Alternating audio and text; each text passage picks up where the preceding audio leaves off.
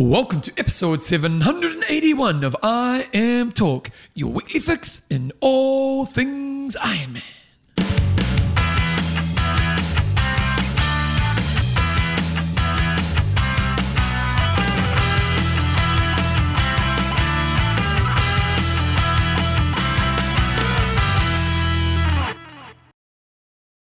Radio team, welcome along to episode 781 of I Am Talk with Coach John Newsom and Bevan James Oz. How you going, mate? Pretty hot and sweaty, Bevan. Been on the trainer and then come up here. Or did you watch the Olympics on the trainer? I watched part of the on the trainer. Mm-hmm.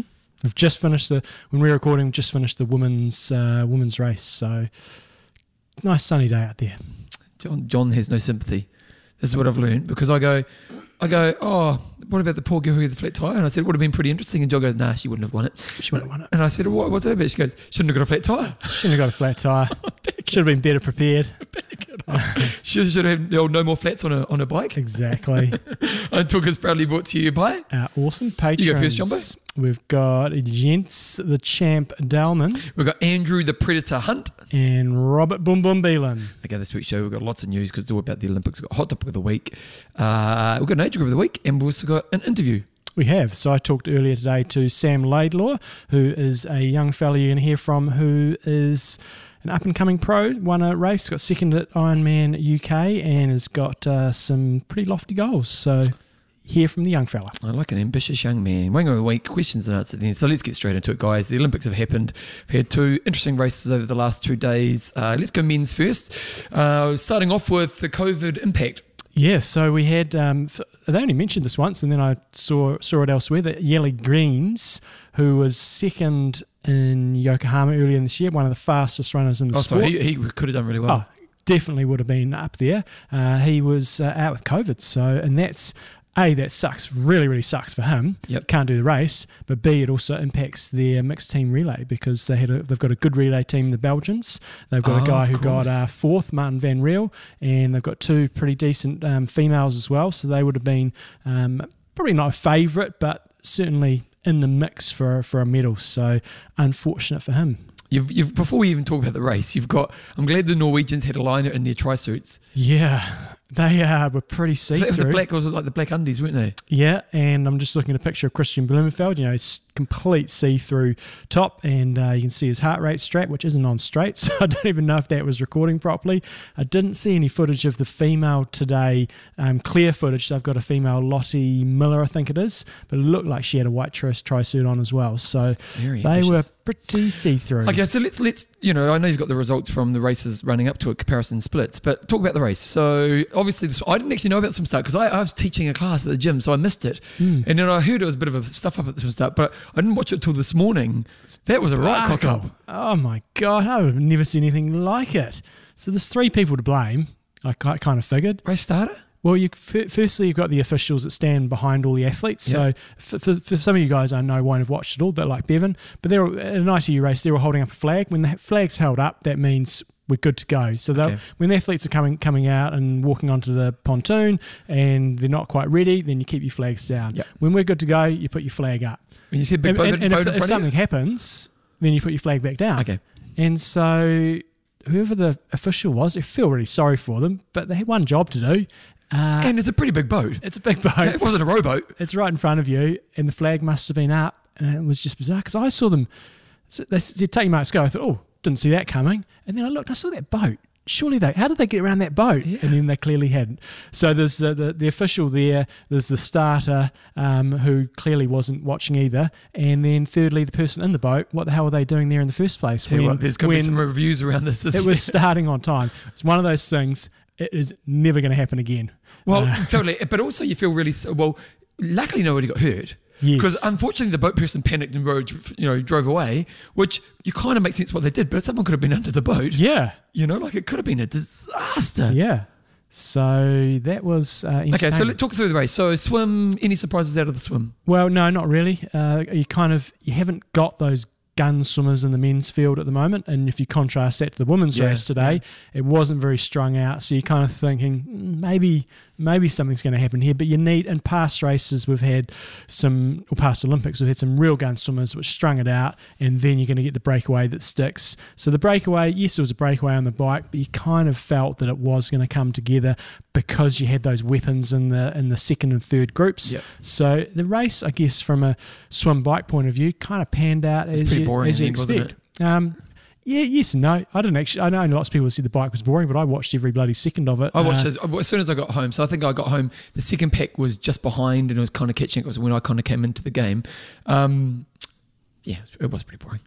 Yes, so again, I didn't find it boring. I was like, right, well, because we had that little bit of apprehension, we had to wait till Hayden Wilde actually made it up to the front group. Admittedly, that's when I was a bit worried. But once that front group, they closed the gap, I was like, okay, well, he's in the game. Yeah. And you just need, I don't know, if you're in that front group, you just need to go 100% commitment going, this is our chance. Yeah. And maybe they didn't go 100%. They needed Brownlee on the front. Alistair Brownlee, but if he was there, that's going crazy, isn't it? Yeah. But at previous Olympics, maybe you haven't had those guys that were fully committed in the second and third groups. So pretty sure in Rio they stayed away, and that's because they were committed on the front and the other groups maybe weren't quite as committed. So kind of panned out as... What were you thinking as they're coming off the bike? Well, I thought it was playing into Alex Yee's hand because especially when the pace came right off, then I was just thinking, right, he's going to freshen up. And to his credit, the few times that I did see the second and third groups, Alex Yee was contributing to the pace. He wasn't shirking. So I was kind of thinking this is just playing into his hands and hoping that Hayden Wilde was going to go good. So it was kind of what you wanted, how it was going to be a bit of a battle of attrition going into the run, and it panned out exactly as you almost hoped. One dropping off, another one dropping off, another one dropping off. And you could almost feel the sense of relief when there was just three of them left. How about Bloomingfield? Because you were watching, you saw Yee and Wild just look great. Mm-hmm. You know what I mean? They look great runners. They both look comfortable. You're thinking it's them two, and then who will get third. And Bloomingfield was falling behind. Mm-hmm. And then when someone else fell back a little bit more, and he fought so hard, and you thought, well, good on him, mate. He's going to get a bronze today. Because if you're a betting man at that moment, now I don't know much about the sport. I don't know if that Harry always runs. But that guy, the thing to me was he definitely wanted it the most. I know everybody's going to say that. Oh, come on, look at his effort. Yeah, I know. I totally understand what you're saying. His move of okay to go. He did the exact same thing in the Yokohama race, and I totally get what you're saying, but athletes wear their faces in a slightly different way. But when you see him at the finish and he collapses and the other guys, and his technique was all over the place. Yeah, that's how he runs. Oh, is it? Okay. Yeah, that's how he runs. So if people are following lots of ITU, you're seeing him getting dropped and a little bit here and there, you're going, no great surprise. So he is the Lionel Sanders of ITU stuff. So no great surprises. And I get what you're saying when he looked like he went the deepest, and I agree that he did look like he went the deepest. You can't really coach that sort of stuff. I don't think. No, that's what I mean. Like to me, I just thought and I know this kind of racing is not like Noakes talks about the central governor. He talks about the guy who wants it to win the most, the guys who want to hurt the most. And to me, in that moment when those three were there, because I was the thinking, other two are better runners. Yeah, and I was thinking Hayden. I was thinking, hopefully I don't know what Hayden's sprint's like. So I was thinking, hopefully Hayden's got a great sprint, because to me it's between Yee and Bloomingfield's just making the numbers. And then when he made that move and he put the foot down and he was going, I'm taking a risk and I'm going to go for it. And he just fought, mate. I would have loved Hayden Wilde to win a gold, and I would have loved to get a silver. But I was like, mate, the guy who wanted it the most won it. And I think the best, you could probably argue the best triathlete won it, because he pulled that second group up, and he's been one of the form athletes for the last couple of years. I think it was Lausanne, which was the last time we had, and we've had two. We kind of had a world champs last year, but when we had the last proper sort of world champs, he won that. And so he's been one of the form athletes from the last couple of years. And it was kind of, as I said last week, going into this race, maybe 15 guys could have medalled. But when you look at those three, you'd probably say they're the three best runners in the sport at the moment. And Hayden Wilde and Alex Yee are the two best pure runners. So it was a somewhat predictable podium, but it was still bloody exciting to watch. What does it mean? Like, so for but those people overseas, one thing you wouldn't have seen is on New Zealand TV, Hayden Wilde did an interview, and it was actually really beautiful because he's doing this moment where he's kind of like yelling at someone, "Yeah, I'm working," and then someone just said, the commentator says, "What does it mean?" And he just breaks down, like emotionally, just loses it. And but it's a real. He lost his father when he was about 14 years ago, something like that. It just showed how much this means. What people outside of New Zealand, and we know we've got lots of listeners in New Zealand, but for you guys outside of New Zealand, won't realise how big a rock star he is now going to be. Yeah, he is front page news all over the country. He got an interview on our biggest news station. Oh, completely front, because it's the first and only medal so far in the games. Yep. He is just going to be a rock star, even though it wasn't a gold. If he won third, if you got third for Great Britain or America, you get a little side mention somewhere, probably, I'm sure. But he is. Everyone knows who Hayden Wilde is in country. Anybody who's got any interest in sport will go, right, we've got a triathlete, Hayden Wilde. And for our sport in New Zealand, it is monumental. What does it mean for triathlon? Money. money. But you know, because I heard an interview with Hamish Carter last week, and he's now the high performance team, and he was saying we look at this Olympics as a building block, and we look at Paris as our opportunity to really try to medal. Hayden's kind of come out of nowhere in the last couple of years, and the thing about him and Yi, they are young. You know, they've got their peak years in front of them, and the next Olympics are only 3 years away. Yep, but you questioned about what it means for New Zealand is money. Our sport gets so little funding because we haven't had anybody who can medal, and as with most countries, sport funding is tagged to results. Your chances of getting medals, and we haven't looked like getting medals for years. So the cash injection we're going to get is going to be still going to be a fraction, like a millifraction of what America and Great Britain and stuff get, but it'll make a big difference for talent IDs. So that's the big thing that's going to come out of it. Would like to mention a few other really notable performances. Like if you get in the top 10 of the Olympics, it's awesome. But I thought Jonathan Brownlee was awesome. He got fifth. Okay. So and he went for it. He tried to hang in there. So I thought that was really noteworthy. And also I didn't know the Kevin McDowell story, which was the American fella who apparently had some form of cancer, and he was down and out a few years ago. And he went for it. A couple of times he actually went and pushed to the lead, and that's what you want to see at the Olympics is whether you finish 5th or 15th, like if you just give it a nudge, and you saw a couple of guys give it a nudge on the bike and a few guys give it a nudge on the run, so good on them. The athletes that were out of form that have shown huge class before stayed out of form. You know, Mario Mola was only in 10th, Fernando Alaza 12th, Vincent Louis 13th, and they've been three of the big kahunas. Tyler Michalchuk, who won the trial event, he was down in 15th. Jake Birtwistle 16th. He broke his nose. Yeah, apparently so. Yeah, Jake Birtwistle broke his nose in the swim. So the guys that weren't in great form leading in didn't do so well, and the guys that, funnily enough, were in form did really well. So I thought it was a great race, great adversity. Who were you disappointed in? Well, I guess from my picks point of view, in terms of the fantasy, the one that dragged me right down was, and he's been a real form athlete this year, was Morgan Pearson. So really disappointed, obviously for him, but also for my picks, because he dragged me down. He finished in 42nd, and he finished, I think, on the podium at both of the World Series races so far this year. So that would be one. But also, it was just a bit sad to see the three Spaniards doing really poorly. Javier Gomez way down in 25th. So, just feel a bit sorry, especially Mario Mola. How old's he now? He's, 20, 30, 31. And this was probably his sort of last chance. And he was like Olympics, one of the at least. best athletes for quite a few years. So he was probably the number one disappointment. We are starting to see the first retirements, or at least it seems like Gomez has kind of put a post out there on Twitter. So I think Peter Colson sent it through to us saying, my time at this distance is pretty much up, which is no surprise, but, we are starting to see, and who now goes long is an interesting question.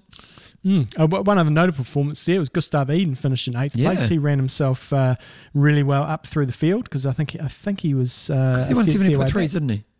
He's won 70.3 Worlds. He's won the big Daytona race. So he's one of the, arguably the best 70.3 athlete in the world. So you've pulled up the times comparing the run splits between the last kind of 5 Olympics. So I was just intrigued to know, and this isn't really going to answer it, is Yi and Wild and Blumenfeld at their best now? how would they have compared to Alistair Brownlee at his best? Quite hard to compare, but I thought we'd do it anyway. Because in Rio, which you would imagine was probably somewhat similar conditions, the race panned out a little bit differently because from memory there was a breakaway on the bike and they kind of kept it driving the whole way, so they wouldn't have been as fresh coming off the bike. Yep. They only ran 31.09. Yep. Ran 31.09 Yep. to win. Blumenfeld ran a 29.30. But you'd think probably pretty similar conditions. London's probably not super comparable. They ran 29.07. Why is it not comparable? Well, because Colder conditions. A lot cooler conditions. And from memory, I think everybody came off the bike together. So in that sense, it is somewhat comparable. And then all the way back in Beijing, when Frodeno won it, he ran 30.45. So I guess it doesn't really answer the question. Well, just so you guys know, this year they ran high 29s. So Bloomingfield ran a 29.34, Yi 44, and then Wild 52. So that was a runner's race, wasn't it?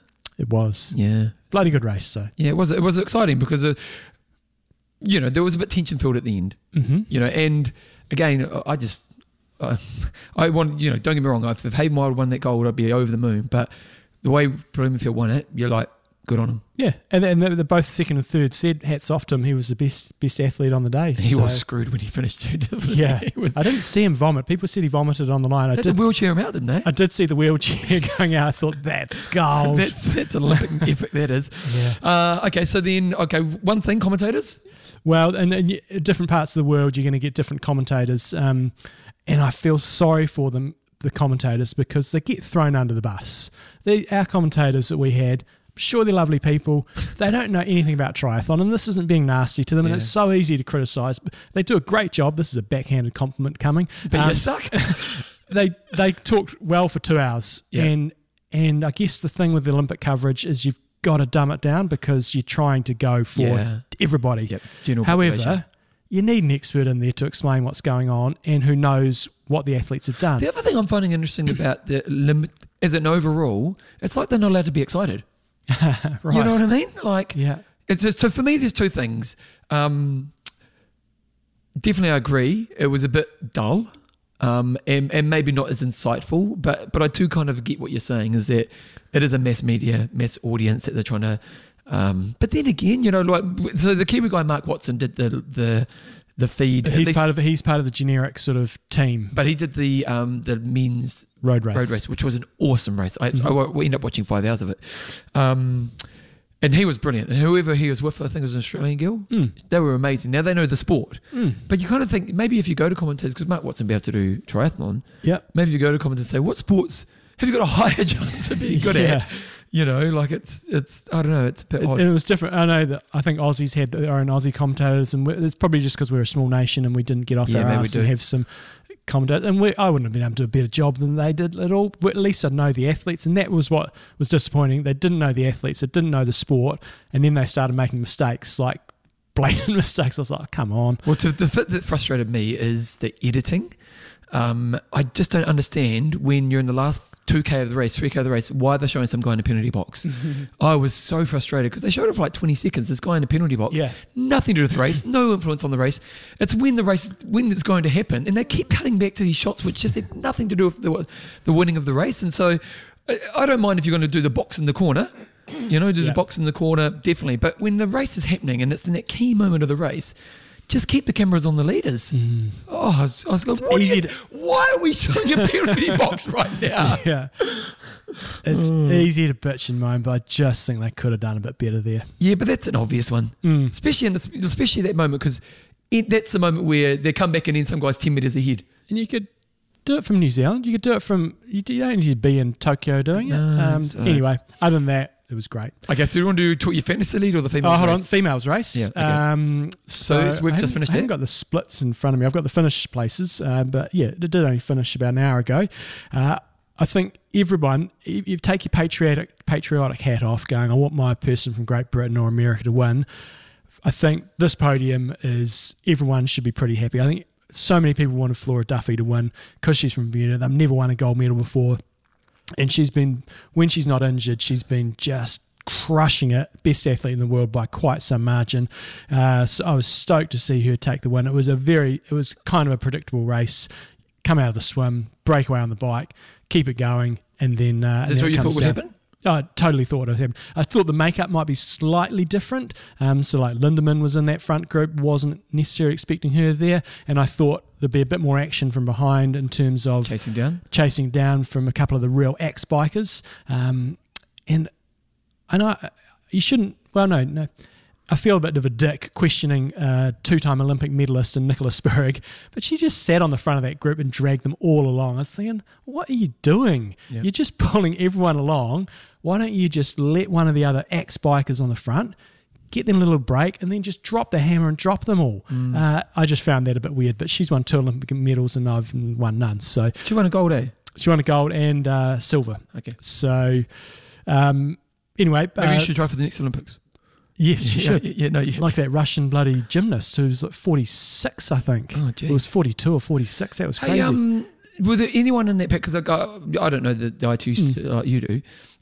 Obviously, Flora took it away, but was there anyone else in that pack who you thought, there's going to be a running race between these two? Well, I thought that Laura Lindemann, who's a German lady in that group, I thought she might have done a bit better. But no, it was the other big thing that I think so many people would be stoked was Katie Zaveris, who she finished third, and she has been up till last year sort of the equal best athlete in the world, just crushing it, and then just fell to pieces and lost her father this year. And so rightly, you can totally understand her form was abysmal in the first 2 races. Like she struggled to get in the top 20. Oh, really?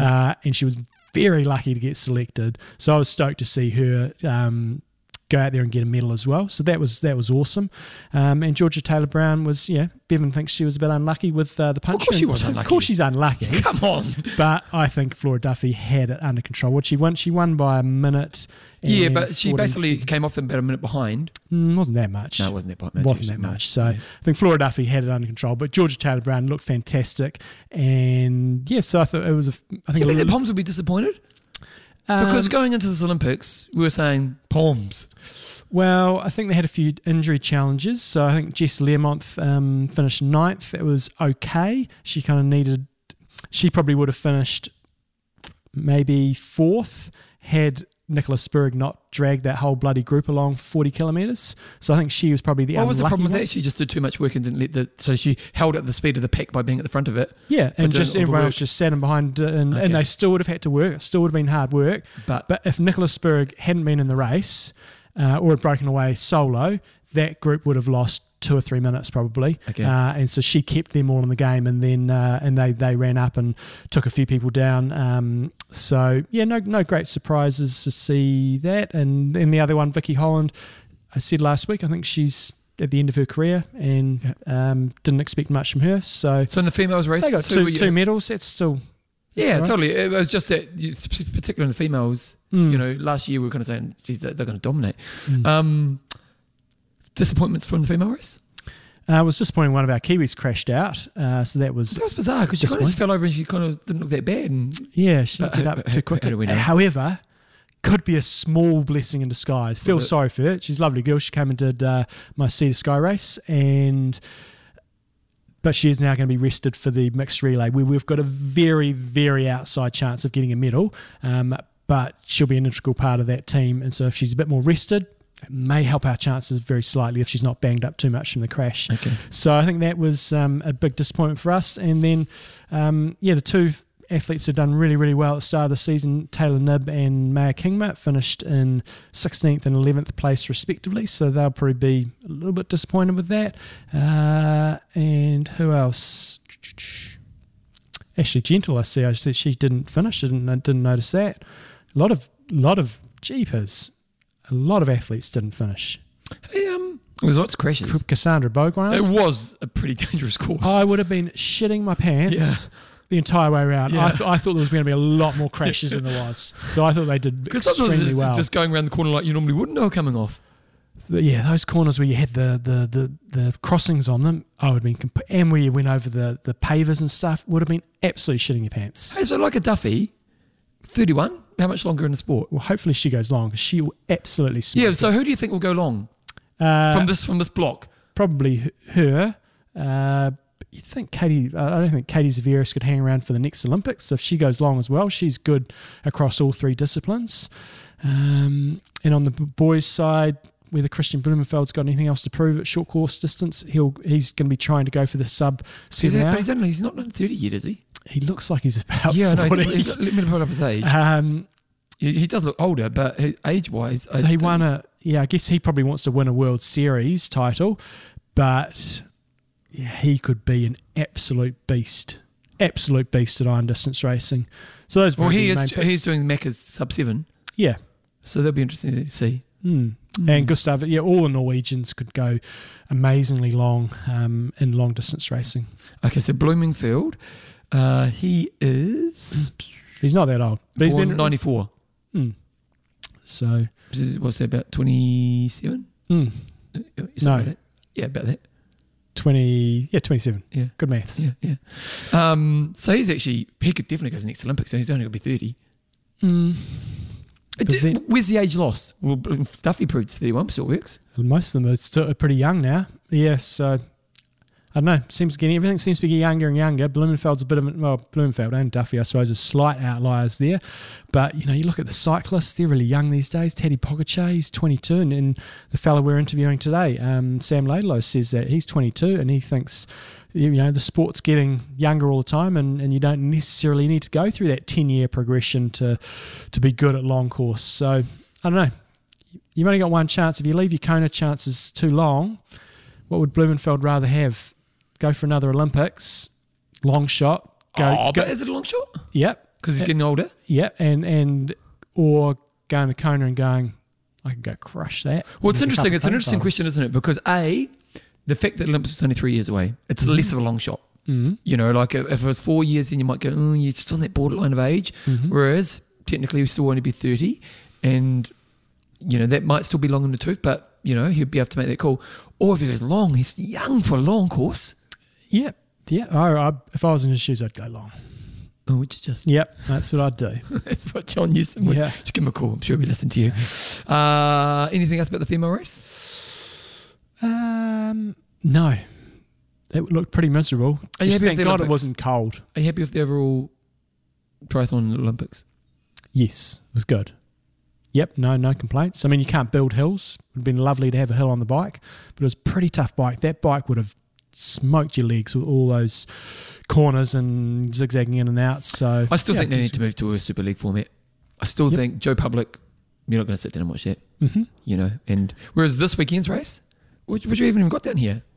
Mixed relay is on Saturday New Zealand time. What time's that? It is on 10:30 a.m. New Zealand time. So it's pretty late if you're in Europe, but it's good for us. It's an hour, so it's starting an hour later than the individual race. Okay. On to the picks. Just wait, your thoughts on that? Mixed relay? Yeah. I would be going for probably France and Great Britain and probably America. America or New Zealand, third place. Okay. There you go. Okay, John, so you've done the fantasy. I haven't done the fantasy. I forgot all about it. So tell me about it. So on the fantasy league, the PTO had a fantasy league going, and you couldn't just pick any Tom, Dick and Harry. You had 300 yen to spend, and the top athletes were sort of about 40 or 50. So you get 3 or 4 of the top athletes, but you couldn't just stack your team with the 5 best athletes in the field. Were Wild and Yee high? Yep, they were. Okay. Yep. So to give you an idea, on my team, I had Hayden Wild, Vincent Louis, Alex Yee, Morgan Pearson, let me down, and Darian Connick, who I thought was going to get a medal for a while. He was right up there. I was getting quite excited. And then on the female side, I had Flora Duffy, Maya Kingma, Nicola Spirig, Jess Learmonth, and Carolyn Hayes. And I finished 24th on the IM Talk League, which was won by Mark Thompson. So awesome work. Probably the highlight for me, though, was I am one place in front of my son by 24 points. Joe Skipper got 4th. Joe Skipper, nice work. We'll talk about him in a moment. Mark Foster took it out on his team. He didn't quite have it all. He had Blumenfeld, Yee, Brownlee, Misselchuk, and Justin Nischlag. And then on the female side, he has Jess Learmonth, Georgia Taylor-Brown, Maya Kingma, Flora Duffy, and Leonie Periol, who did really well to get 5th. So good on you, Mark Thompson, for taking it out. And I wonder if we look at the overall. Who done it? Geez, he was right up there probably in the overall as well. Jonathan Hayson, wherever he's from, he was the top person on the PTO. Let's see if he got a clean sweep or not. You couldn't, could you? No, he was far from it. You kind of can't with that much money. He got first, second, third, fourth in the boys. Geez, did well there. And then 15th. And then the girls, he got first, second, fifth, a DNF, and sixth. Jonathan Brownlee, what happens with his career now? He said he's going long. Oh, he is going to go long? Yep. So we haven't seen him go long, have we? I don't think I've seen him. Oh, we saw him. He must have won one. I think he did one of those PTO races, the Daytona maybe. Yeah, okay. But yeah. How do you reckon he's going to go long? I'm not so sure. Because Alice is a bit broken. Whereas Jonathan hasn't had the broken period, has he? He has had a few breaks. Yeah, I'm not so sure. We'll see. I really don't know. This is always an interesting moment because when we first started doing the show, whenever the Olympics are finished, John will go, the Olympians are coming. You did too. Yeah. You go back and listen, people. And it's proven not necessarily to be true. There's been a couple of rock stars, but majority actually don't do that well. And that's why they've got it, because they leave it too late. If Blumenfeld wants to, if he waits for the next Olympics and then goes. Who makes more money, Blumenfeld or Frodo? Frodo, for sure. Yeah, because the household name miles more. But Blumenfeld do pretty well. They just got to go a bit younger, I think. If you wait till you... So like someone like Bevan Doherty waited too long. So they've got to go now. Go now, Flora Duffy. You've won a Commonwealth Games gold medal. You won an Olympic gold medal. You've been a world champion. Let's go smoke it at Kona. Jonathan Brownlee is currently, he was born 1990, so he is 31. So he has to go long, really, doesn't he? His short course is over. Interesting times. Okay, Lake Placid. We had Lake Placid the weekend. I caught a little bit of the footage. Lisa Norden's been entered in just about every bloody Ironman so far this year, but she finally turned up and did one, which was her first one. And when you win your first one, good on you. Yeah. She swam 51.38. She rode a 4.55, and then she ran a 3.16 to finish in 9.11.25. And Heather Jackson, you'd think this was plain sailing for Lisa Norden, because Heather Jackson ended up 7 minutes behind her. However, that is not what the full story. What is the full story, John? Heather Jackson was closing in on her, got within about 50 seconds, and the gap was staying about the same. It was about a minute for ages, and then Heather Jackson got some sort of, I don't know if it was ITB issues. She was stretching on the side of the road. At the same time, Lisa Norden was doing a bit of walking, like a 3.16. It's not an easy course at Lake Placid, but it was getting very, very close and looking like it could be a bit of a grandstand finish. But good on her. Lisa Norden takes out her first iron distance race and goes off to Kona, and she's an amazing athlete, Olympic medalist, does awesome at the half Ironman. Wouldn't say that performance there says to me, wow, she's a Kona contender. This is serious stuff. What was her strength as a short course athlete? She was good all rounder. She's good at all three. But maybe she wasn't going full guns blazing. Who knows? Well, Sweden had a good day because Rasmus Svensson, he took out the men's. He did. He did 49 minutes, 30.28 on the swim, 4.26 on the bike, and 2.51 on the run for an 8.13. Convincing victory over Arnaud Guillot, who was suffering on the run. He was in the last few Ks, it was getting pretty close. Joe Skipper ended up 48 seconds behind him, and Joe was coming on reasonably strong, and this Arnaud Guillot was cramping. He was walking. He was having to stretch. He was in a world of hurt, so he did really well to hang on. Joe Skipper backing up from Ironman UK a couple of weeks ago. He had a good run. Said he did really good numbers on the bike. He wasn't happy about the motor vehicles that were around the leaders, and his swim is always a bit of a struggle. So that was your top three for the boys. When's the race at Lionel Sanders? Is that this week? That's the qualifier. No, there's no iron distance racing this weekend, so it might be the weekend after or the weekend after that. And then Collins Cup's? Collins Cup, I think, is the last weekend of August. Like 28th. Okay, big news is that they have now announced all the official captains of the teams for the Collins Cup for Europe. You've got Norman Sadler and Tasha Batman. They just announced Batman, didn't they?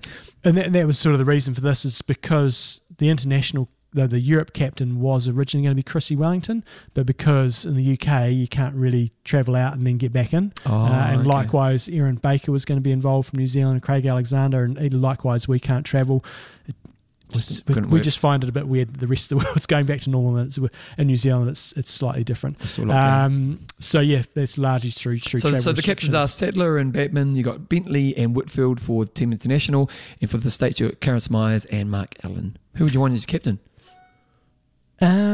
Somebody who's still really invested and involved in the sport and knows the athletes very, very well. Because whilst fully respect what a lot of these athletes have done in the past, if they don't really know their athletes super well, like Erin was, you'd love to say possibly the GOAT or whatever on the female side, and she was amazing, but she's not super invested in the sport anymore, and she probably doesn't know all the athletes. I've got a better way of putting it. Yeah. Who's the most accomplished triathlete of all time? Of this era? Of all time? No, I'm not answering Frodo. that. Sorry? It's Frodo. He's the best athlete of the 2000s. Olympic gold, 3 Konas, 70.3.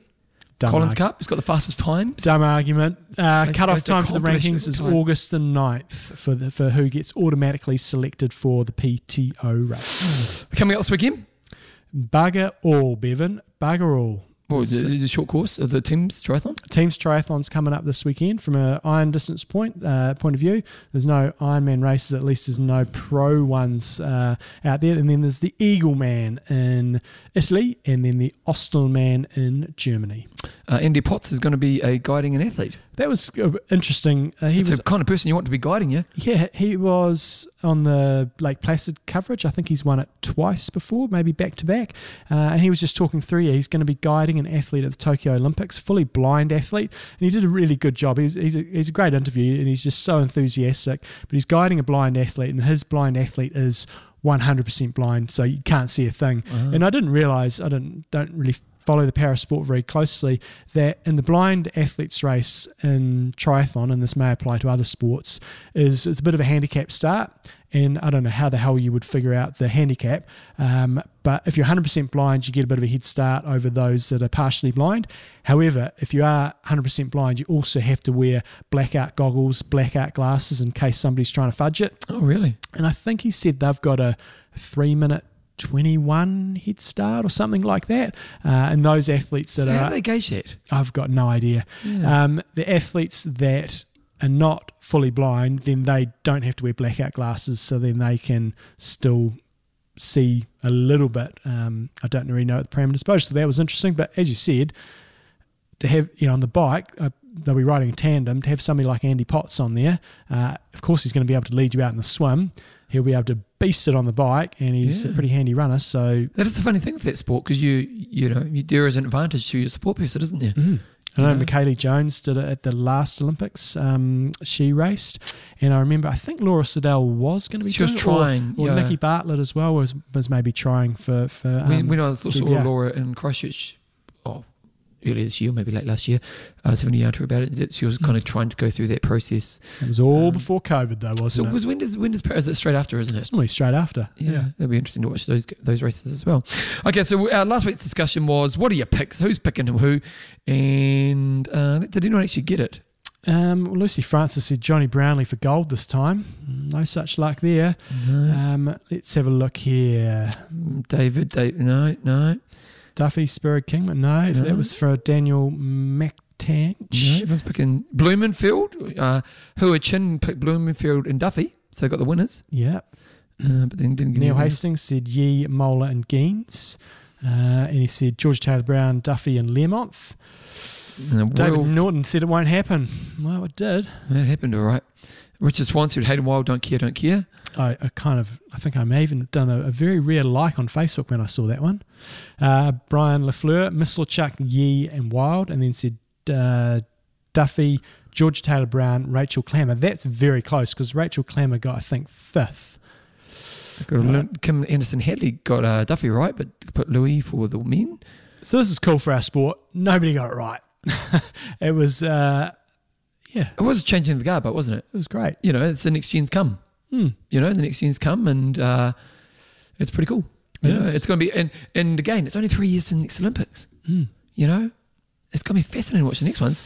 To have they don't announce the course for the next one yet. Yeah, I don't know what they're going to do. Paris is pretty flat. And will it be in Paris? Well, I've done a race in Paris. You swim in the Seine, which is the river that goes around Paris.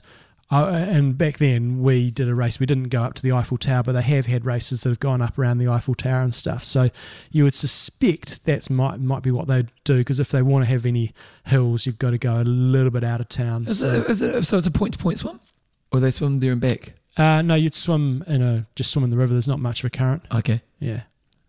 From memory, that was because that'd be a beautiful place to have a race. I mean, it's, just it's kind of cool. The swim would be pretty manky, Yeah. But yeah, doing a race where you're going like biking around Arc de Triomphe and the Eiffel Tower, and then running up and down the Champs Elysees or something would be pretty funky. Are you going to go to Brisbane?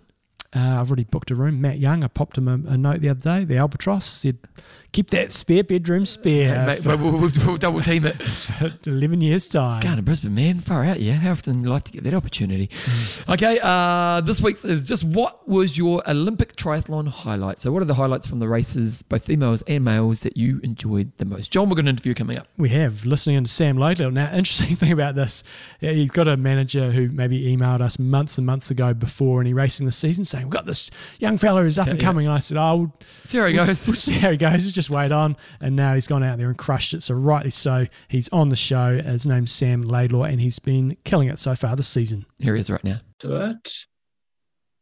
Sweet. Can you hear me all right? This is coming like straight from the computer. I haven't got any headphones. Is it all right? No, this is all good. No, really good. Yeah. So let me just get my questions in front of me. So it shouldn't be anything too tricky. Just sort of go through how you end up in France and long distance. We're mainly a long distance podcast, so focus on that. But we'll just crack into it. That's recording, so it's all good. Okay.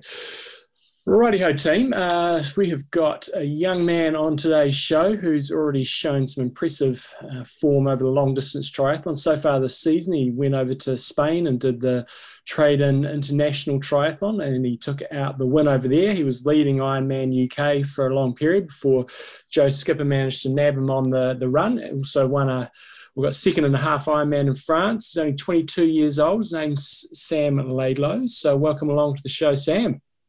Thanks very much for having me on. Now, you're a Brit. You were born and started being brought up in Great Britain, and now you're living in France. How did you end up over there?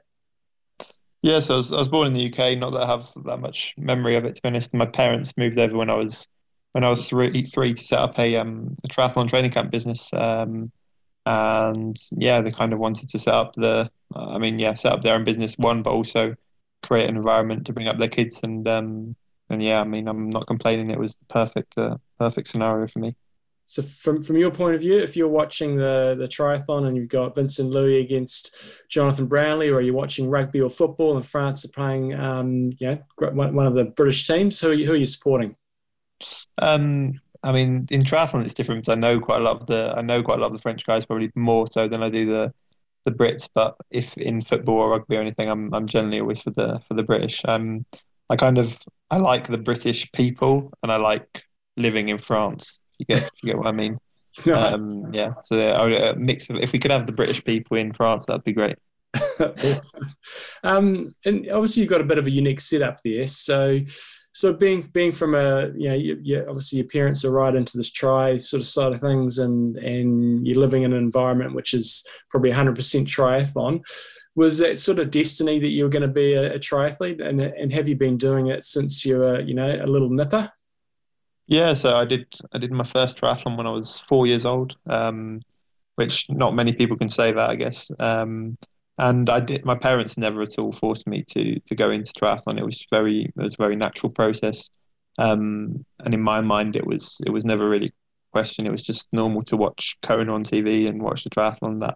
And I gave all sports a go. And then it kind of slowly narrowed it down and kept triathlon. But yeah, from a very early age, I had my goals set, and for me, Kona's always been the dream. And I've been lucky enough to have like such a supportive family that, or even though I did actually leave home and then for like 6 years and then come back, and a lot happened in between then, like going into the French Federation and stuff, more racing on the short course and the French Grand Prix. But yeah, coming back home and creating my team at home with the people who believe in me the most, which were at first my parents, if you know what I mean, and still are. So that's certainly it's certainly been great. Um, and I was going to go on to sort of short course side of things. It looks like you've got a pretty decent swim on you there. So is that purely sort of from tri training, or were you swimming as a kid as well, at a competitive level? No, not at all. No, I've never done a swim meet, and I wasn't a strong swimmer at all. I think there is partly it's a partly genetic factor because both my dad and his dad both come from a swimming background. My dad missed out on the Commonwealth Games by nothing, and had a few world records with the channel crossing, swimming, and stuff like that. So he spent a fair amount of time in the pool.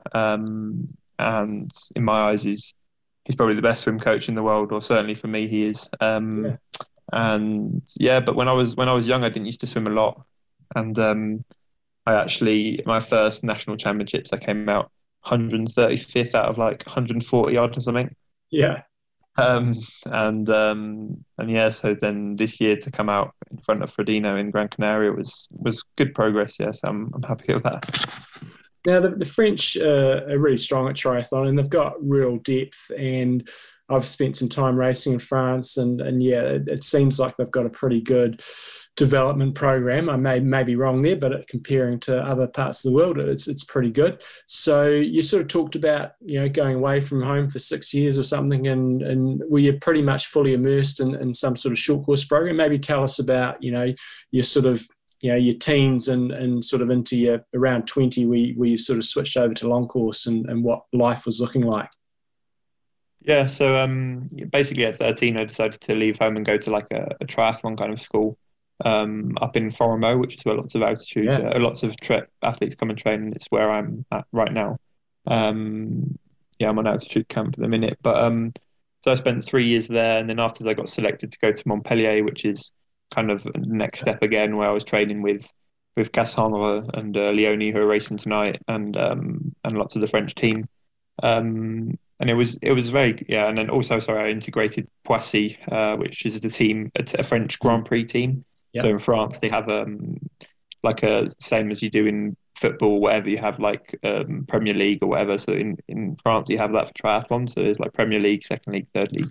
And there's some of the most dense races probably around, between the 1st and 30th. There's often a minute in it, if you know what I mean. So they're crazy races, and I was really privileged to be on them start lines very, very young. In fact, I was the youngest, I think, on the circuit. I was 14, lining up next to Gomez and people like that. So it was great. It was great to get my arse handed and to learn what it is to especially run, because I knew I had it in me to kind of swim with the best guys and bike with the best guys, but for me, I just wasn't in the race when I got to the run.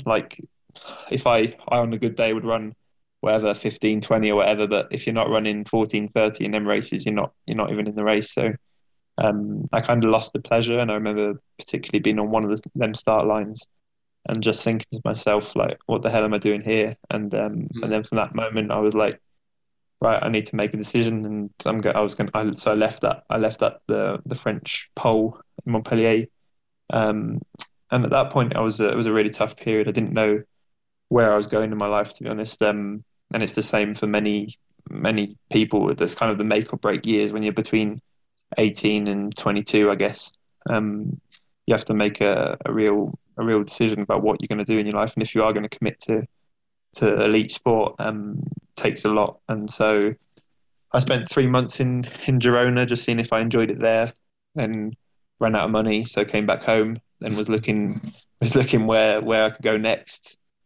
And then I just realised basically that rather than looking for the perfect environment for me to become great, I think what really clicked was that you just have to create your own environment, and that takes time, so that's what I'm slowly learning to do, and I'm really enjoying the process. So you went over and did Lakespan, which is I'm not sure if they've got a pro field there or not, but you did an 8:21, and I'm picking that was in 2019, so you must have only been 20. Did you just do that on a whim, or were you going, right, this is so I did my first Ironman when I was 18, which is I did just an Ironman that my parents organised, which is really hilly, the Bearman it's called.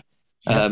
And I mean, yeah, there wasn't a pro field there or anything, but I just ever since I've been a kid, I knew I could always just carry on. Like I didn't have them bonks that most people have, or I just knew that I wasn't the fastest, but I could always carry on. And I hadn't cycled more than 50k for this Ironman or something in the last 2 or 3 months in one go. I mean, and came off the bike with like a 30-minute lead or something, and I was just like, as long as I keep running, basically, I've got it in the bag. And yes, I won that race, and then from there on, I committed a bit more to it.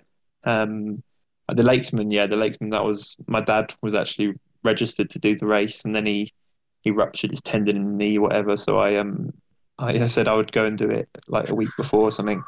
And it was that same. It was really eye opening because I think I ran like it was on paper it's 2:42, but there was quite a few. There was like 1.5 kilometers missing, so it was probably close to 2:48 or something.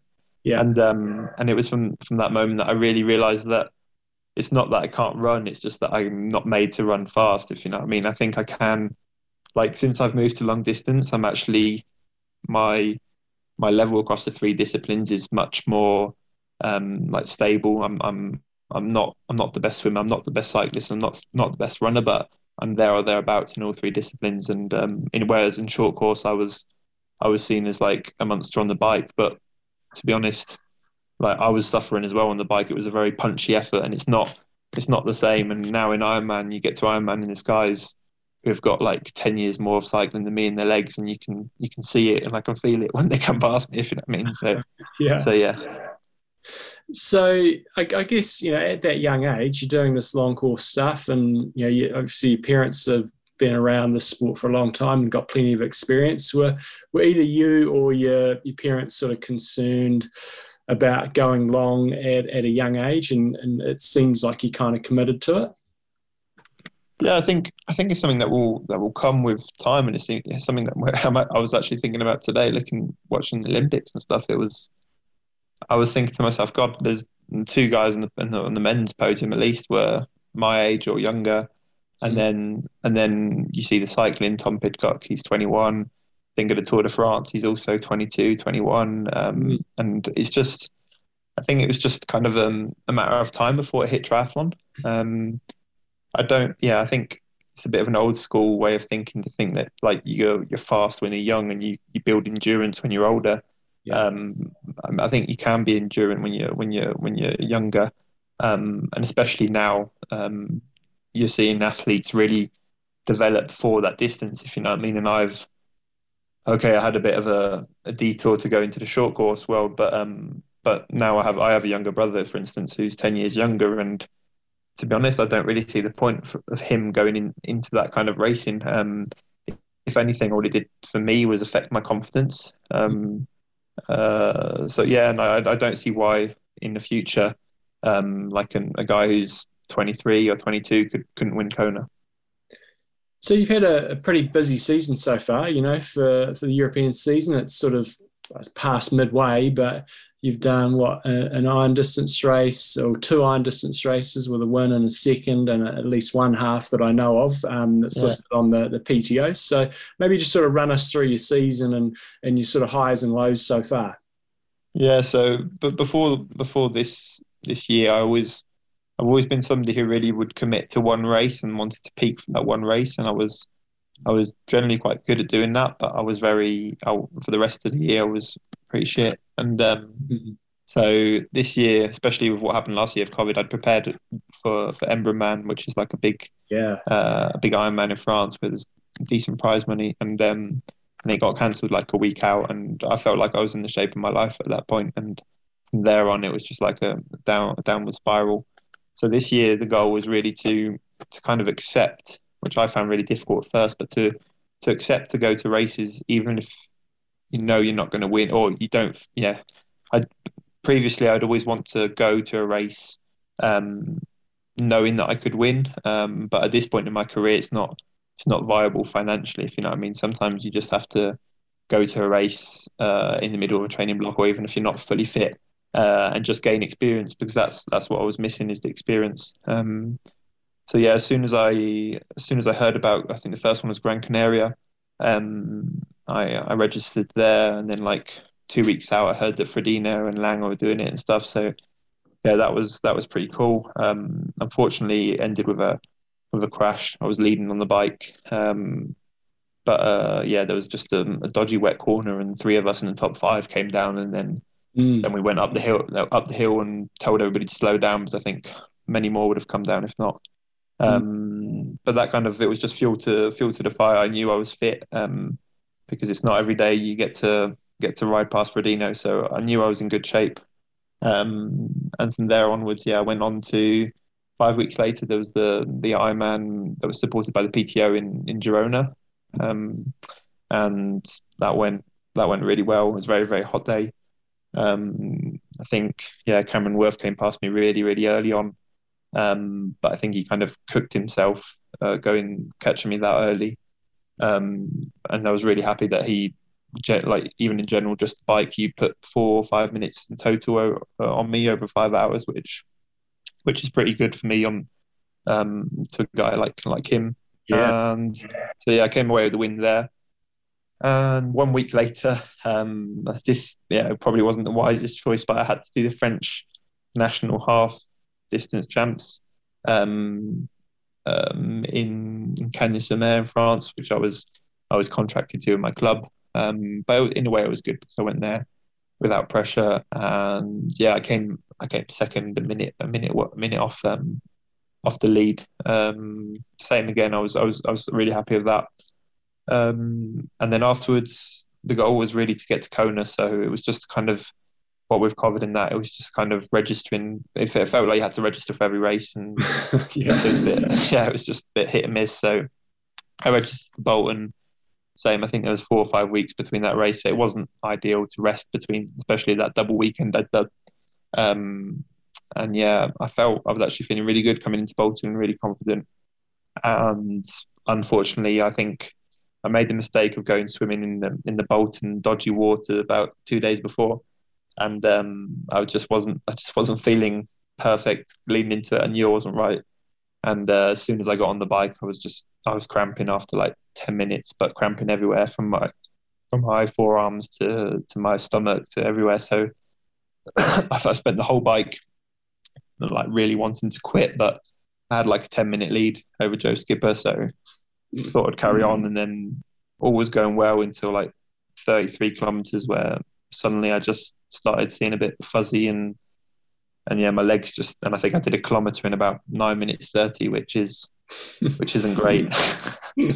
And somehow I made it to the finish and got the Kona slot, but I know I've got a lot better day in me, and yeah, hopefully I can show that in the next races. So just speaking of that race in Bolton, Joe Skipper did come through. He had a great run, ran a 2:41, but you're only 7 seconds in front of third. Was that guy? He was a Frenchie as well. Did you know he was coming, and did you sort of have it in the bag, or were you stressing? I mean, you can't. I don't know what was going on at that point. I mean, the last 5 kilometers are a real blur. They often are in an Ironman, to be honest. Yeah. But no, I did kind of knew he was coming, but I also knew there was two slots. So even if he did come past me, then I would have still had the slot. But yeah, it's just in them moments you really think. But yeah, I don't know. You really go and look at what them deep motivations are to get you across the finish line. And although I'm not the best athlete, I'm almost convinced that I can suffer more than anybody else, and hopefully in the long run that will pay. So yeah. So, obviously you've qualified for Kona, so that's on the radar for October. But what does the rest of the season look like for you? I feel like I would like to do a few more races, but at the moment I'm just gonna keep working up here in Foromo until the ITU Worlds, which are in Almere this year. Mm-hmm. Hopefully, if the conditions are all right, I should be able to go under 8, which then I'd be the youngest person to go under 8 hours, which would be cool. And yeah, so that's with the federation. So the federation selected me and Anthony Costas to go there, and then from there I'll probably just go straight to Kona and spend the month there. And then yeah, Kona, and that's it. That'll wrap up for me of a big stepping stone in the season. I think at the start of the year I was 246 or something, and now I'm 26. So it's been a good year so far. And I assume, your parents, you said you've watched Kona every year and you're sort of sitting there and you will have heard all sorts of stories about it. What are your expectations and fears and hopes for when you go to Kona later this year? It's a difficult one because on the one hand, I think I want to validate, like, I don't know, a top 15 or a top 10 or something. But on the other hand, I know what I'm like, and in my eyes, I'm just gonna stay with Jan as long as possible. And at the moment, I feel like I can stay with him for at least 75% of the race. So, to be honest, I'd rather do that and see what it is racing, see what it's like, or see what's needed to do to win the race, and then blow up and finish 40th. Then come 10th, to be honest. And yeah, that's just the way I am. So we'll see what happens. Yeah. We'll be looking forward to seeing that. Awesome. What is it? So we're talking quite late for you in the evening. You said you're getting up at 5 for swim training tomorrow. What does a sort of a typical week look like for you, so some of our age group listeners can kind of get an appreciation of what you're doing? I don't train massive hours like some people do. Really focused on a lot of quality work. Quality not necessarily meaning high intensity. I do very, very little high intensity. But I would say over the course of the whole year, I probably average about 20 hours a week training. But it's not 20 hours of like sitting on the bike and pedaling at 150 watts, if you know what I mean. I generally make every kilometre count. But since I've been here on camp, I swim 3 times a week, generally 3 times 6K. The 3 decent swims. I bike probably get two turbos in, 3 or 4 rides outside, and then a few strength sessions, which I'm starting to integrate now. And running, I probably, it varies. If I'm anywhere from 50 to 80K a week, I would say, of running. You say you're up in Whangarei on a camp. Is that with a particular team, or are you just there, sort of in a training phase by yourself? Yeah, I'm here by myself, living like a monk. It's true. Are you in the towers there at Whangarei? For people that don't know, Whangarei is sort of it's got a high altitude training centre there, and there's a pool, and then there's this tower with little miniature rooms in it. It's like sports prison, eh? Yeah, is that where you are?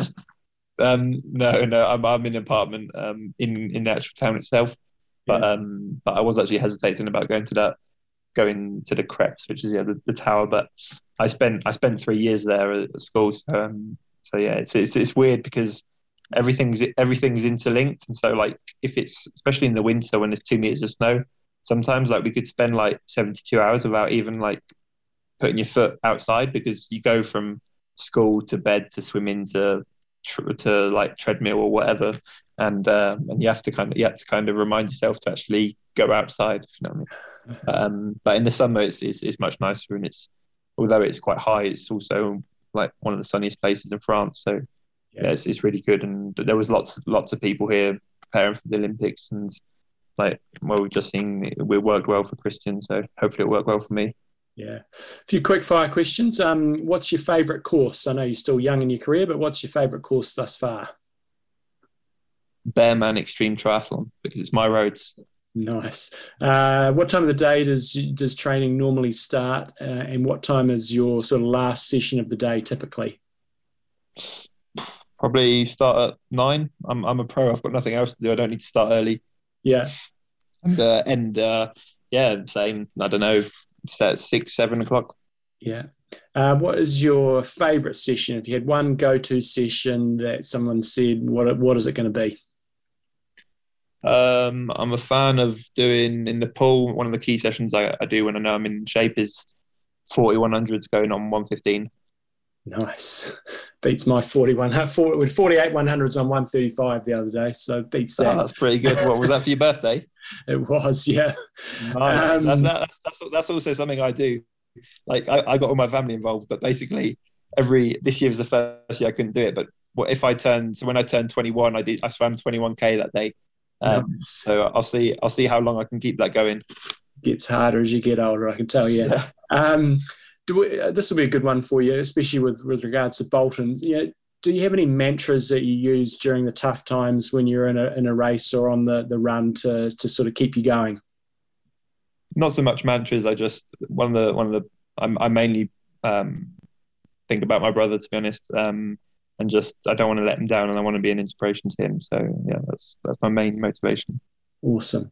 2 other random ones. Do you have coffee, and if so, how do you have your coffee? Gosh, that's a good question, because this camp has been terrible because the coffee here is shite. Like I really need to invest in. I forgot my AeroPress, but yeah, coffee does play a big role. Yeah, definitely.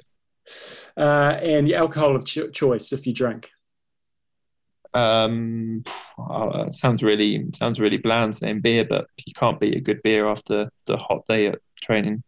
Awesome, cool, man. Okay, if people want to follow you, what's your sort of handles and stuff if they want to follow you, the website or whatever you do to keep people up to speed. Yeah, it's pretty simple. It's Sam Laidlow everywhere, to be honest. Sam Laidlow on Instagram, Sam Laidlow YouTube, Twitter. I think I've got about 3 followers. So if you want to go follow me, please do. I think it's also Sam Laidlow. And yeah, my website's also Sam Laidlow. So yeah. Any plugs, like maybe if your parents gig or anything else you want to get out there that you're up to or want to promote? Yeah, I mean, my parents' business is going pretty well as well. So I don't need to necessarily promote it, but my mum always kills me now because she gets too busy if I promote it. So nice. That's good. No, it's if you do want to come on a good camp in the south of France, it's Sanctuaire Sportif, and then yeah, we also organise an extreme triathlon, which is classed as one of the hardest Ironmans in the world. And we're doing an even harder one this year, to be honest, which has the ascent of Everest in an Ironman distance. So that'd be cool. It's called Bearman Extreme Triathlon. Bearman Extreme. We'll keep a lookout for that. Awesome. Well, thanks. Finally, the women's triathlon, you're going to bed, but starting in about an hour and a half's time. What's your prediction for the top 3 on that? Predictions for the top 3, I think. I'm going to say.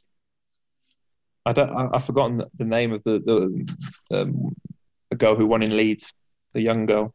Oh yeah, Kingma. Yeah, I think she'll be one to watch. Definitely on the podium. And then I'm going to say 2 Brits. Oh, sorry, no, I forgot Flora Duffy. I think it would be amazing if Flora Duffy, because I mean, it's just nuts to think that our country have never even got a gold medal, and I can't even imagine what it must mean to her to bring the first gold medal to the meeting. So yeah, I'm going to go for Flora Duffy winning, on the Brits second, and yeah, Kingmas at third. Oh, you're putting Cassandra Beaugrand in there. Cassandra's the most talented girl out there, but totally. I'm not convinced that I don't want to say I can't say, but I'm not convinced she's got the investment, the support that, like, for instance, Norwegians do, or other nations do at the moment. So for me, unless she goes into a different structure, I can't see her winning at the moment. Yeah.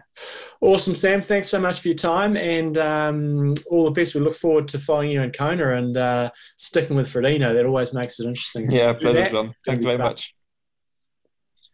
Well, thanks a lot.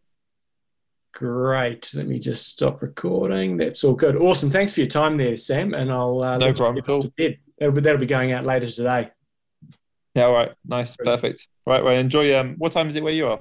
It's 8 o'clock in the morning. So okay. Very, very civilized. Good timing for us for the triathlon. Yeah. No. Well, I mean, what? Jumbo, your thoughts? I missed the interview because I stuffed up my calendar, but what was your Well, I'm insight? loving it. If he says he wants to go to Kona and try to keep up with Frodeno for as long as he can. If he blows, he blows, but then he knows what the race looks like up the front. Love that sort of attitude where, yeah, he could probably go over there and have a steady Eddie race, and if he goes well, maybe get, as he said, sort of somewhere in the 10th to 20th sort of range, or you go up there, blow up and finish 50th, but you know what it's like to be at the front of the race and what Phil Graves did that, didn't he? Remember? Yeah, he did. The first year he went there and kind of got to the front. And then that was kind of the end of his day. But hey. So some people will ridicule him for doing that, but you kind of respect that sort of attitude. And I think he seems to have a really good attitude. I think what a lot of you guys will find interesting there when he said he went to like triathlon school, and that's quite common in France. You can go off to school. You still do your schooling, but you leave home at 13 or whatever, and you're basically going to boarding school, and sport is a massive part of your life. I should have asked him a few more questions about that, because I am now, after the fact, I'm a bit more intrigued, because I know that a guy that I lived in France did a similar thing midway through his schooling, and you go away and you basically it means you're going to have a good triathlon coach. Everything's just so dispersed in France, and so they just hone in these particular areas, and you can go to triathlon school or whatever. It's a regular sporting school, and you'll be around a whole bunch of other athletes. But is it super successful when you look at the sports that the athletes that have won Olympic medals so far? It's a bit of everything, really. Did you read The Sports Gene? Came out a few years ago. Great book. Really highly recommend it. Brilliant book. But he's recently brought out a book called Range, which Porno recommended to me, and highly recommend it. And it's just really interesting. And he's just talking about, the 10,000 hour thing came out. Everyone just thought I need to be specialised. And he ultimately said there's kind of like two areas where that works, which is like music and chess. And then actually range is which is, having a more diverse set of skills and range and stuff. And it's interesting in New Zealand when we're looking at specialisation of sports for kids. And as a country and as governing bodies, they're moving away from it. They're moving away from... in a big way. Yeah, in a big way, from trying to get kids to be specialists at early ages, and more just getting kids into loving sport, and then specialisation will come a little bit later. But they actually think, now there's two arguments to this, is that because what's happening is you're losing a lot of kids from movement at that kind of 15-year-old age, and if we're saying that health is one of the reasons for sport, if we're losing them because specialisation becomes a problem, that's one of the reasons. But also they obviously feel there must be a better outcome for elite as well. It's a hard one, isn't it? It is, because you look at so many of the great athletes, and they have been doing it from a young age, and it's so easy just go, pick out one or two examples, and then you pick out another two to contradict your argument. But the Brownlees have been at it for a long time. But then we go Hayden Wild, he's been doing stuff for ages, but then he's just, because he was more of a runner, wasn't he? Yes, no, and he did a bit of Xterra, did a bit of everything. So he's just got it, and Alex Yee went off and did a bit of running whilst he was still doing triathlon. And then the Norwegians, they've been just going Harry Hardnuts for a number of years. But the Norwegian model is quite different. They don't seem to specialise early, and like in football and things like that, they don't keep score or anything like that until a certain age, and they seem to be doing fairly well. So, yeah, I don't know. Yeah, it's interesting, isn't it? They because even one thing that's happening up north is they're losing rep teams. So like in all countries you'll have you make the Canterbury team. I made the Canterbury League team when I was a kid, and so if you make the rep team, it's obviously of higher quality, but they're even losing those in some of the rugby. So it's interesting, how trends of thinking influence things. When the 10,000 hours came out, everyone was like, you need to do this one thing over and over and over again, and then now that's starting to be a bit contradicted, and it's we're an evolving creature, we are. John, let's go into Wanger of the Week. Well, because it's Olympic week, we have to go for number one. Okay. They've got the Olympic gold medal in the Strava account. Peter Buckingham took it out, 35 hours and 18 minutes, all on the bike, basically. He did a token 35 minutes of running. So let's see if Peter is a triathlete or if he is... 35 hours of running? 18, no, of cycling. Oh. He's from Sandy in England in the United Kingdom. Can't tell you too much else about him because he's got a private profile. Let's see how much running he's done. Sandy. Name the movie. He's averaging four runs a week over the last 4 weeks. Has he averaged any swimming? Hasn't done any swimming. He dominated Dojo. Next person was 27 hours. Crushed it. And just because we got a bronze medal in the Olympics, we'll also go number 3 because that's Louis De Giuseppe. Got to give Louis a mention. 6 hours and 2 minutes of swimming, 15 hours and 51 minutes of cycling, and 5 hours and 41 minutes of running. And then I think our Kiwi female. I think she finished 29th in the women's race today, which was a little bit disappointing, but she has had some injury challenges. So 29th was Sarah Leakey. She did 17 hours and 5 minutes, 1 hour and 2 minutes swimming, 15 hours and 13 minutes of cycling, and 49 minutes of running. And Sarah is from Inverness in Scotland, United Kingdom. It's right up towards the top, I think. Nice work, you guys. You guys are who was our winger? Sarah Leakey, and then we've got 3 wingers. Gail Harvey-Hayward's leading the charge so far this week on this week's stuff. Pete Buckingham was at the top of the table, and Louis De Giuseppe gets the bronze because that's what Hayden Wild won. Okay, you are our wingers of the week. What's your swim set? Did you do an Olympic swim? We did not do an Olympic swim. You should have done an Olympic swim. We should have. Actually, you won't have heard this, but I was fully impressed with the young fella on today, Sam Laidlow, swimming his age in kilometres. So we do it in 100 metres. So we did 45 100s, and he does 21 kilometres of swimming on his birthday. Bugger that. That's going to get a little tricky. He seems like a bit of a gun swimmer. It's got I suppose it's like 4 hours. 4 or 5 hours. A long time swimming. However, his dad, as you may have heard, his dad was a English Channel swimmer. So for them, that's just like breakfast. Gills. Yeah. So today's swim set, there was only a couple of us at the pool. 300 metre warm-up, 2 times 100 IM, 4 times 200 descend 1 to 4. So that's getting progressively quicker. And then a main set was doing 500 metres steady and 10 50s. And in the 50s, you do 1 fast, and then 1 25 fast, 25 easy, and then you do that whole set again. So 500, 10 50s, 500, 10 50s. And that was it. That was it. It's good done. Okay, John, let's go our patrons. Craig the Rock Nicholson. We've got William Treasure Chest Lockwood. That's a good one. And Scott the Shark Man Gill. If you want to become a patron, go to www.imtalk.me. It's all pretty obvious. You can also get the show emailed to you down the bottom of the front page. Thank you to all those who are patrons. It really means a lot. Also, if you want to get some good coaching, go to coachjohnnewsom.com. Check out my website. I did an interview with a great PT yesterday. BevanJamesIsles.com. Other content, age group of the week, cool websites, other feedback, imtalkpodcast@gmail.com. And Pat Walkington, you sent us some content the other day. We're going to put on there today. We run out of time, but it is coming. So you sent us through some really good content. We really, really appreciate when people send through age groupers of the week, any websites that you think are awesome, and any other content that you think you'd like to share with the community. Any rants as well. Always like to hear a good rant. Yeah. Well, John likes to get fired up. Yeah. Jumbo. Well, I'm going to ask you Goss first, and then I'm going to ask Olympic highlights so far. So, what's your Goss? This is...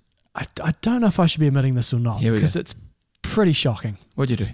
So, who likes a hypocrite? Nobody likes a hypocrite. No, nothing worse than a hypocrite. Nothing worse when you know you've been a raging hypocrite. What happened? So, I will chastise people if they come to events and they ask silly questions. I don't mind asking. Read your manual. Read your manual. FAQs. Yeah. How many laps we doing? Read the manual. Where's the course code? Read the manual. Did you watch the video I posted? Read the manual. Things like that. Yep. So it's a pretty common response. Do you get angry? Because my wife looks after that side of our business, and she just read 2 points people. So when they ask you a question, you point them to where they can find it. And sometimes they get upset at her, and she gets upset that they get upset. And I'm like, babe, how are they going to learn? Exactly. You know, you're tough loving them. Yeah. So I should have given some tough love on Saturday. Went and did a running race, and it was the Canterbury Cross Country Champs. Yeah. How far? This is it's interesting. And at the cross country races in Christchurch, when we start the race, it's like the senior men and the vets and the over 50s and the over 60s together. Plus you have the under 20s, and sometimes we have the under 18s, and there's so varying distances. Okay. So you turn up one race and the under 18s might be doing 3 laps, and the seniors opens might be doing 5 laps, and then the oldies might be doing 4 laps. Yep. Almost always, and here comes my excuse, almost always, bar one time, the vets like me, so I'm in the 40 to 49 age group, we just do the same as the senior men. Okay, so they're faster than us, but we do the same distance. That's fine. However, and so I went into this race of the weekend just going, okay, I'm doing 10K. Okay, a really quick look at the manual. Yep, 10K, that's 5 laps. Senior men, open men, yep, sweet. away we go. Running along, having a pretty bad day at the office as it was, just slogging through the mud. I'm not a great cross-country runner. I'm much better with a bit of hard tarmac under the foot. Yep. Slogging my way through and just going, oh, okay, righty. I got to about 6 or 7K. I said, right, a few people I need to pass here. Put the burners on a little bit, got past a few people, thinking, right, 1 lap to go, here we go. Carry on running. And there was a guy that I'd passed earlier, and I heard him going up the finishing shit. I thought, oh, that plonker. he's only done 4 laps. What a plonker. You're the plonker. And I'm carrying on. And there's people in front of me because the seniors are running. And so I carry on and do my lap, finish 10K, thinking, oh, yeah, it wasn't a great run, but that's good training. I'm focusing on something else. And the results come out that night. And I finished second place, 2 of 2, but I was 10 minutes behind first place. Oh, that's odd. Oh, yeah, I was only supposed to do 4 laps. Oh, jeepers creepers. It's a shocker, especially after a few weeks earlier, my daughter had gone the wrong way in a race. We didn't chastise her, but come on, you let the Newson name down. So that was pretty embarrassing. And I've just admitted to everybody, I probably could have let it slide. Nobody would have known. No, you got to front up. Got to front up, Newson. So read the race manual. What are Olympic highlights so far? Triathlon, obviously, and the women's hockey. We beat Argentina. Yeah, that was amazing, wasn't it? 2. Did you watch it? Yeah, I did. We were getting dominated in the first quarter. I thought, we're going to get caned here. We won 3-0. And they just hung in there. So that was really good.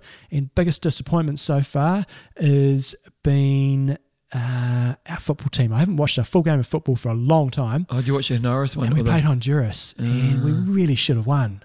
I went to bed, just luckily. Howlers. I went to bed, I was like, 1-0, we're going to win this. But I was like, a big day tomorrow. You know what? Go to bed.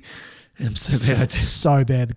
Just goalkeeper howlers. We should have won. Oh, really? Just that guy. Because we beat, who did we beat? South Korea, and that was a big win. Yeah, that was huge. Yeah. So that's it. What about you, Bevan? Watched a little bit of archery. That was pretty cool. I saw a medal there. Did you watch any of the 3-on-3 basketball?